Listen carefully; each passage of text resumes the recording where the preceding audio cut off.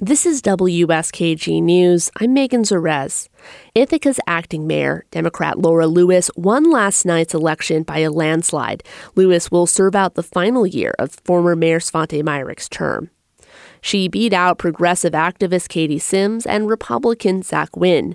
Lewis was appointed acting mayor earlier this year when Myrick resigned to head a progressive D.C.-based think tank. Lewis will have to continue to grapple with a number of challenges, some of which she inherited when she was appointed acting mayor. That includes implementing Ithaca's landmark police reform and climate action policies, which some say have stalled in recent months. Voters in the city of Ithaca also overwhelmingly approved a ballot measure that would shift most of the administrative roles of the mayor onto a city manager. Once a city manager takes the reins, the mayor would then get a vote on Ithaca's Common Council. The city plans to make that change by 2024.